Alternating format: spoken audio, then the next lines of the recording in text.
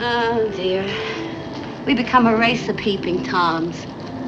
What people ought to do is get outside their own house and look in for a change.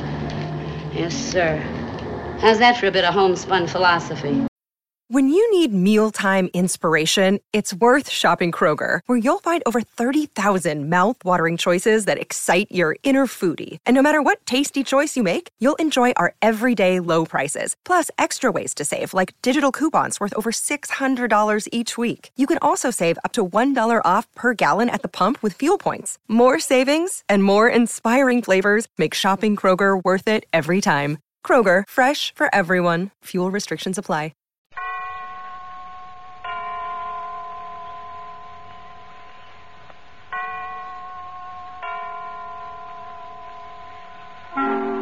Suspense.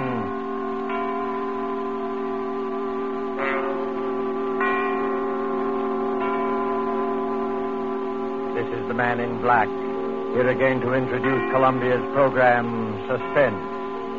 In our starring Hollywood cast tonight are Mr. John Sutton, who appears as a young English doctor, Jim Norwood, who knew a great deal more than he admitted concerning the strange events which we are about to relate. And Mr. George Zucco, who plays the village curate, the Reverend Arthur Morley. Our story, and it bears none but a coincidental resemblance to H.G. Wells' famous short novel, The Invisible Man, is by John Dixon Carr, and is called The Man Without a Body, tonight's tale of suspense. If you have been with us on these Tuesday nights, you will know that suspense is compounded of mystery and suspicion and dangerous adventure. In this series are tales calculated to intrigue you, to stir your nerves, to offer you a precarious situation, and then withhold the solution until the last possible moment. And so it is with The Man Without a Body and the performances of John Sutton and George Zucco. We again hope to keep you in suspense.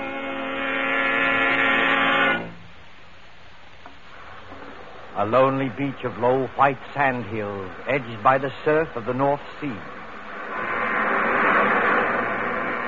And back from the beach, drowsing as it has drowsed for 10 centuries, lies the village of Aldbridge in Suffolk.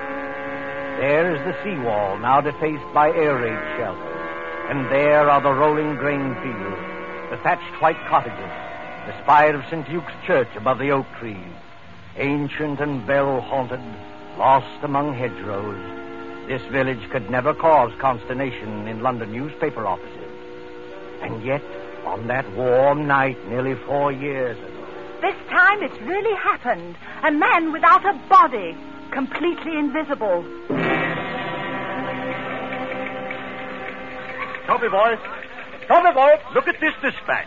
Reign of terror in Suffolk Village. Has another of H.G. Wells' romances come true? An invisible man? I can't believe it. What's the matter with that village? They all gone scatty? Mr. George Wellman, builder, states that as he was returning home along the main road from Bury St. Edmunds... He distinctly saw a man's hat, without any head under it, moving towards him about 6 feet above the ground. George must have been full of beer.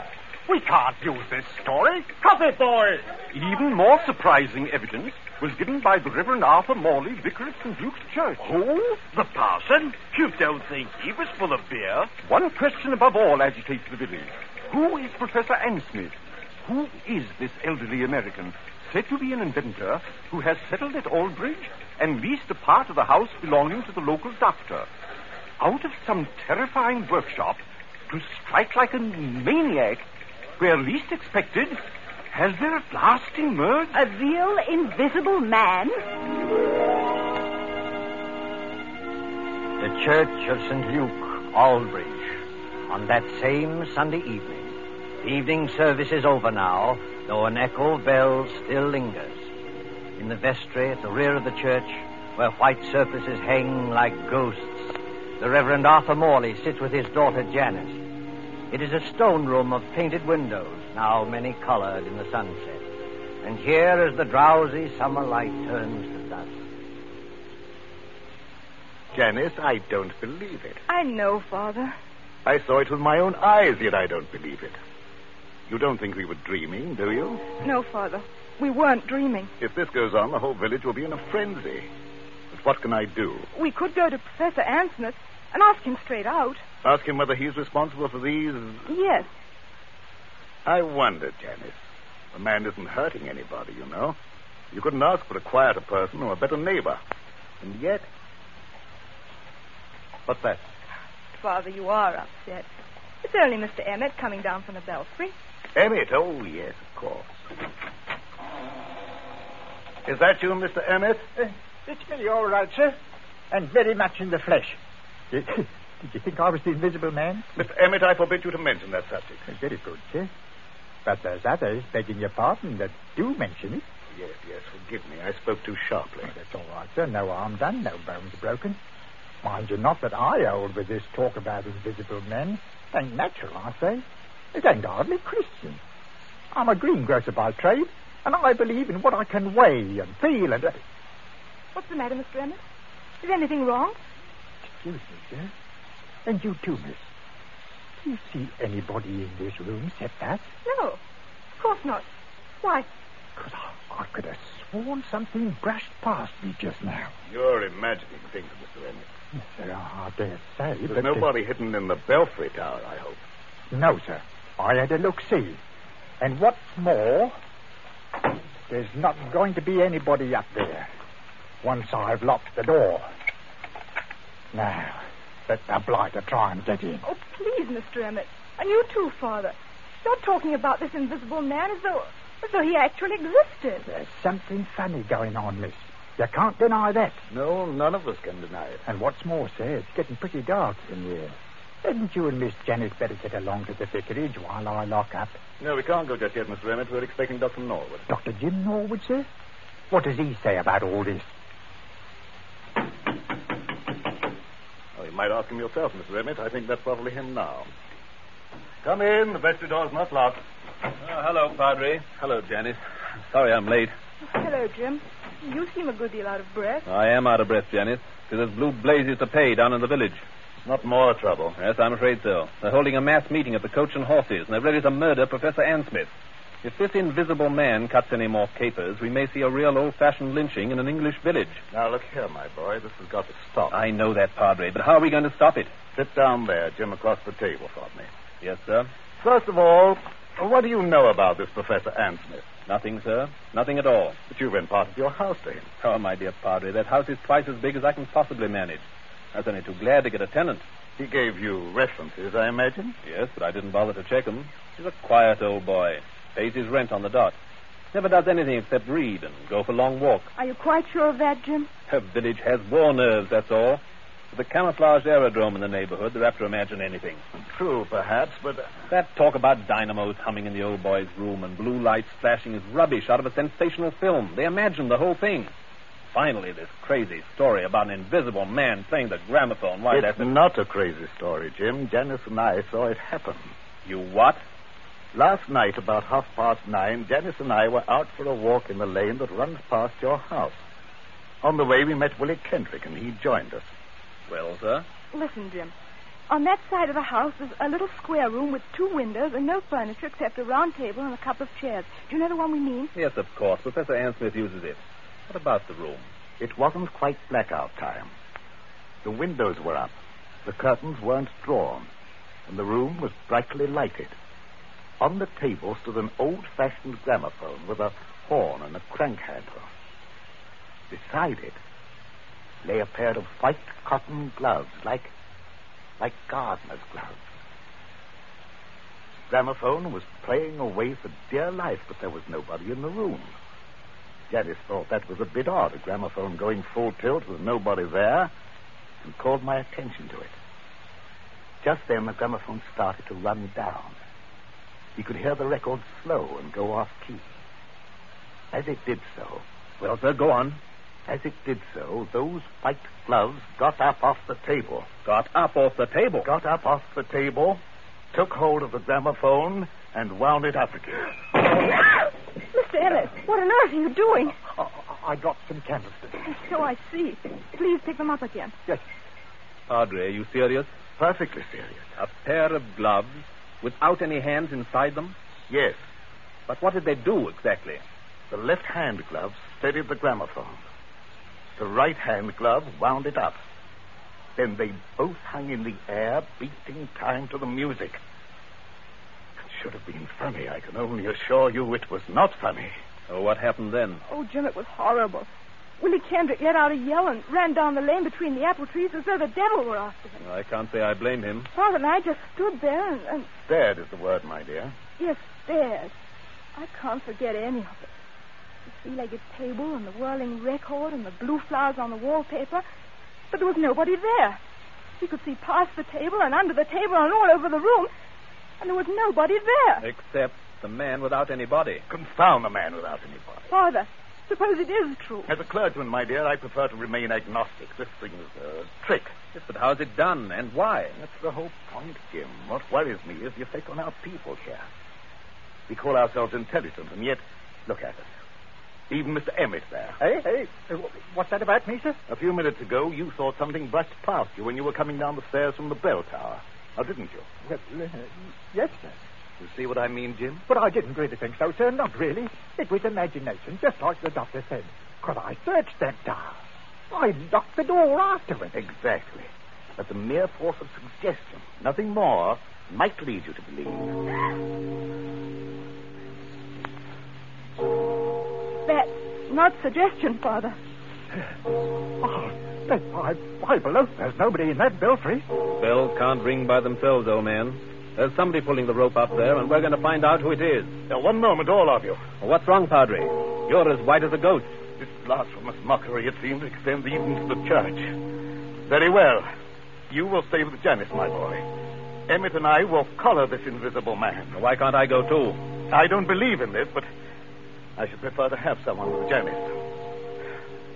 You're not afraid, Mr. Emmett? If it's alive, sir, I'm not afraid of it. And if it's dead, well, you're not afraid of it. The tower door's open, sir.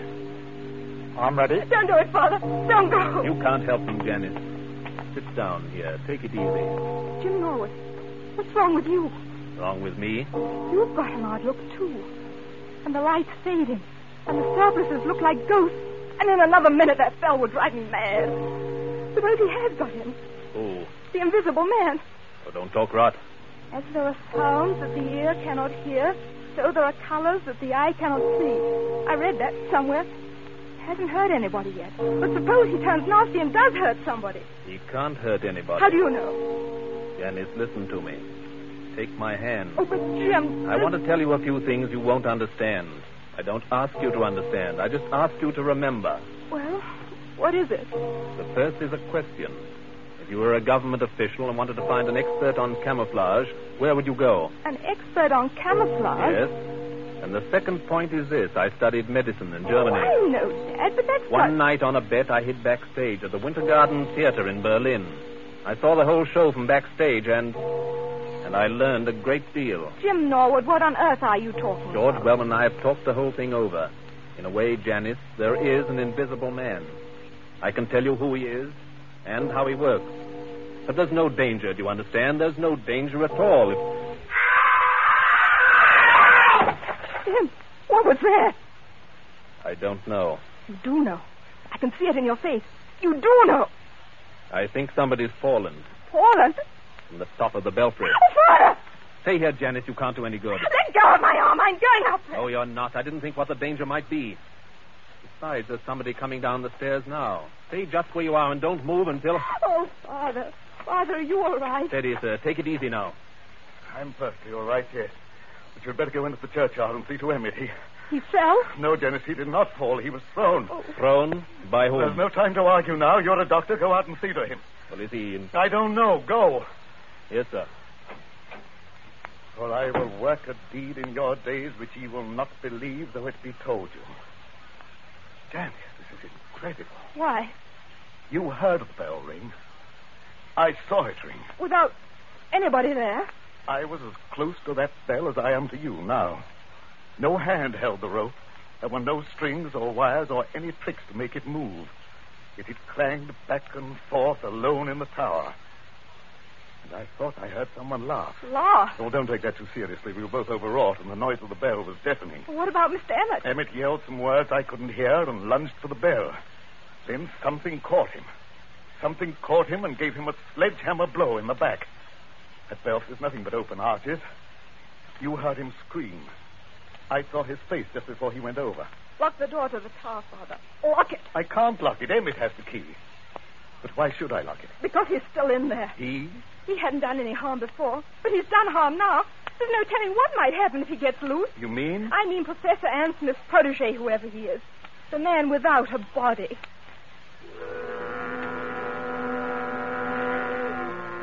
Under the red sunset, some quarter of a mile away, a grass-carpeted lane winds between rows of apple trees. The lane is dusky, though lights shine into it from the windows of a large stone house, Dr. Norwood's house beyond the apple tree. Up and down, a shadowy figure is pacing. An elderly figure, dejected figure, tall and frail as a shadow among shadows, muttering to itself, shaking its head, now and then raising one fist in bewilderment or anguish. Sometimes the light gleams on large spectacles and a kindly mouth. Up and down, endlessly up and down strides Professor Ann Smith. I'm not guilty. I'm not guilty. How can I convince them that I'm not guilty? Who's there? I saw you dodge behind that tree. Stand out, sir. Did you call me, Professor Smith? Yes, I did call you. Who are you? You probably won't recognize me, Professor Smith. Nevertheless, my friend, may I ask what your name is? My name is Wellman, Professor George Wellman. Wellman. I've heard that name. Maybe you have. I'm a builder by trade, and a great friend of Dr. Norwood. Wait one moment. Aren't you the young man whose firm is putting up these air raid shelters along the seawall? And making such an unholy din with your riveting machines? That's me. And come to think of it, aren't you the one who first started this alarm about an invisible man?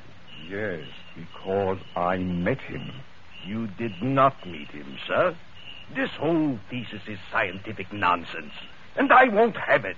You won't have what? I'm an old man, Mr. Wellman. I never did anybody the least harm. As God is my judge, I know nothing whatever about this... What's that? It looks like the vicar's car, Professor. You'd better stand back. This is a pretty narrow lane. Ann Smith. Professor Ann Smith. Yes, Mr. Morley, I hear you. We thought you'd better drive over here straight away. I think you've met my daughter. And, of course, you know Dr. Norwood. Yes, but there's no time for any social formalities. Get into your house, Professor Ann Smith. Get in quickly and close the shutters. But why should I do that? Because there's a mob coming, sir, and we can't stop them. Hurry, do hurry. A mob coming here? Why? Haven't you heard the news? I've heard nothing, my friend. The only person I've seen has been that young man there who chews a toothpick and hides behind the trees. George Wellman? What on earth are you doing here? Watching, Janice. Watching and waiting, just as usual. Listen to me, Professor Ann Smith.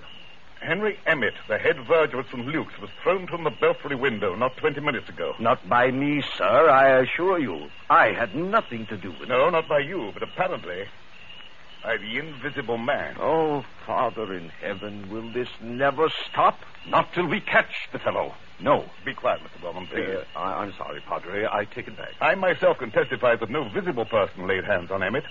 He was struck as though with a gigantic fist. What's the matter, Professor Ann Smith? Is anything wrong? No. I was just thinking. Is Emmett dead? Fortunately, no. I'm glad of that, my friend, for a certain person's sake. He's not even seriously hurt. The bell tower isn't high, and a tree broke the force of his fall. But he's badly shaken up, and that crowd at the Coach and Horses means trouble. If you haven't anything to say to us, if you haven't a word of explanation to utter... Listen, Padre, don't you hear anything? Yes, I thought I heard voices. Can't be that crowd from the village. We're too far ahead of them. It's a crowd, all right. And they've been here for hours. But where? I don't see anybody. Jim, look, behind the trees. Look behind the trees. Look beyond the hedgerows. Look for any place where a watcher can hide. And may I ask what they're doing here? They're watching you, Professor Ansmith. More of your spies, you mean? You can call them anything you please. They're getting impatient and they want a showdown. If I as much as hold my hand up like this... Don't throw stones at the windows, you fools! You're only breaking the doctor's window! Gentlemen, I can't have any more of this. Be quiet, all of you, and listen to me. Well, sir, we're listening. I'm a peaceful man. I like to live in peace with my neighbors. I have nothing to do with this so-called reign of terror. But you don't believe that, do you? No. Then I must expose a fraud. Now, don't blame me if I expose the trickster, too. I have made preparations to show you the invisible man. The man without a body. Quiet, everybody. Mr. Morley, I believe you and your daughter walked through this lane last night while I was away at the very St. Edmunds. I don't know about your being away, sir. My daughter and I were certainly here, yes. Good, good. Miss Janice Morley, Yes, Professor Ansmith. will you look toward your right, please, at the house? What do you see? It's the same room. What room? The room with the little round table and the gramophone. It's a three-legged table, you notice. Yes, of course. But there's nobody in the room. No, nobody at all. Are conditions exactly as they were last night? Yes. Except there aren't any gloves on the table. No, but the invisible man is there. Oh. A living presence, ready to act and breathe and even kill. With your permission, I shall now address him. Hello in there. Hello in there. Hello in there. If anybody answers him, Father, I'm going to scream. Quiet, Janice, quiet. Father, look. The gloves are appearing on the table. I call out to him and I speak as follows. Hold the phonograph with your left glove. That's it. Turn the handle with your right. One turn, 2, 3, 4. That's enough. Touch the spring with your left hand. Push the record. Lower the needle with your right and...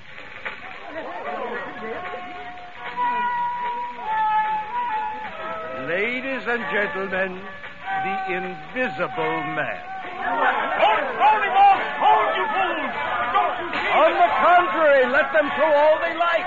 Aim at the table, my friend. Aim at the table. Why at the table? Because then they'll see the trick. I don't follow you. What trick? The trick of the looking glasses. There. You see now, my friend? I think I do. The legs of the table form a triangle with its point toward you. Panels of looking glass are fitted in the two sides facing you. What do you know about that? You think you can see under the table, but what you actually see are the side walls of the room reflected in those two mirrors. Oh, wait a minute. You mean... I mean that my old servant, hidden behind the mirrors, has just been working the gloves to a panel in the tabletop. It's a very old trick, first shown by Colonel Stadair at the London Polytechnic. And that's what happened last night? Yes. And you had nothing to do with it? Nothing whatever, nor had my servant. Then who did do it and why? What is the explanation of all this? Well, I can't tell you why. That's what beats me. But I can tell you everything else. This invisible man who's been scaring us all silly? My dear young lady, there's no invisible man. There never has been. I might believe that, Professor Ansmith, if I hadn't seen a church bell ringing where there was no hand to ring it. And poor old Emmett flung out of the tower as though a giant hand had got hold of him. You're not saying that was done with the looking glasses? No, my friend, not at all. That was really clever. Strings, wires, rope? No, they weren't necessary. But the thing's impossible. Oh, no. The same principle was used by my old friend J.N. Maskelyne to make mechanical figures work. Psycho played whist, and Zoe drew pictures. I myself, Go on, sir. You yourself, what are you going to say? The secret I was about to say remains unknown even today. You were right, in a way, when you tell us that Emmett acted as though a giant had got hold of him. A giant had got hold of him. At least, a gigantic force. Oh, before we all go completely mad, would you mind telling us what this gigantic force was? Not at all. It was compressed air. Compressed air? But don't you see it even yet, any of you? No. A compressed air pipe with 1,000 pounds pressure behind it was run up into the tower facing the bell. It could be operated from the ground outside. The pressure was turned on and off in bursts. It made that heavy bell swing like a toy. Emmett, don't you remember? Emmett rushed forwards towards the bell. And the air pressure? The air pressure struck him like a sledgehammer and flung him headlong out of the tower. There's your miracle, gentlemen. That's all there was to it. Sir, I can't doubt what you say. It's too circumstantial and too right. But what, my friend? The compressed air tank. The mechanical apparatus to work this trick. Well, what about it? Well, where did it come from? Such things don't grow on bushes. No, but they do grow on riveting machines. Riveting machines? Yes, such as the riveting machine they're using on the air raid shelters along the seawall. Would you care to tell us, Dr. James Norwood, why you and your friend Wellman have been playing all these tricks? Head back! All of you. Jim Norwood, is this true? Why, of course it's true, Mr. Morley. Don't be so gullible. Jim and George Wellman doing all this? I don't believe it. Take a look at their faces, young lady. Did you ever see a guiltier-looking pair? So we look guilty, do we? Frankly, you do. We played the whole game and convinced the village there was an invisible man. Is that it? Yes. You worked the glove trick in your own house. And Wellman worked the air trick with his own equipment. Everything else was nothing but a pack of lies and a lot of atmosphere. Playing conjurers and making a blasted hash of it. Is that all, Professor Smith? Well, remember, you brought this on yourselves. I didn't want to expose you. No, Professor. I bet you didn't. Easy, George. Take it easy. Jim, is this true? Before you start pitching into me, Janice, let me have my word first. You remember what I said to you at the church tonight? At the church? Yes, I asked you to remember something, even if you didn't understand it. All right. Can you remember what it was? Oh, Jim, please. You're only trying to evade this. Oh, I'm so confused now, I don't remember anything. All I can think of is this horrible business and what's behind it. Father can't believe his ears, and I'm not much better. We've practically idolized you. All we want you to do is answer a straight question. Jim, are these accusations true? Yes, they are true. Doubtless he had a good reason, Janice. Doubtless he had a good reason. Yes, we had a good reason. The very best reason in the world. You had a good reason for scaring people half to death and trying to kill poor old Henry Emmett? We didn't mean any harm against Emmett. That was an accident. But you dare to defend yourself now? Yes, just that. Before we go home, Father, shall we apologize to Professor Smith? I hope he'll try to think better of English hospitality. Good, Janice, good. I hope he will, too. You hope he will. Listen, Janice, before you act on any belief, you have to be absolutely sure in your own mind. George and I had to prove something, and now I'm glad to say we have proved it. Oh, I can't stand this any longer. If you have anything to say, go on and say it straight out. What was it you had to prove? We had to prove to our own satisfaction that this pretended American who calls himself Professor Smith... Pretended American? Who calls himself Professor Smith? We had to prove that this pretended American was no other than Karl Heinrich von Keist, the celebrated stage magician from the Winter Garden Theater in Berlin. What? Whose real job is to find the camouflage aerodrome near Bury St. Edmunds. No. He explained his own tricks very nicely, George. We'll swear out a warrant in the morning.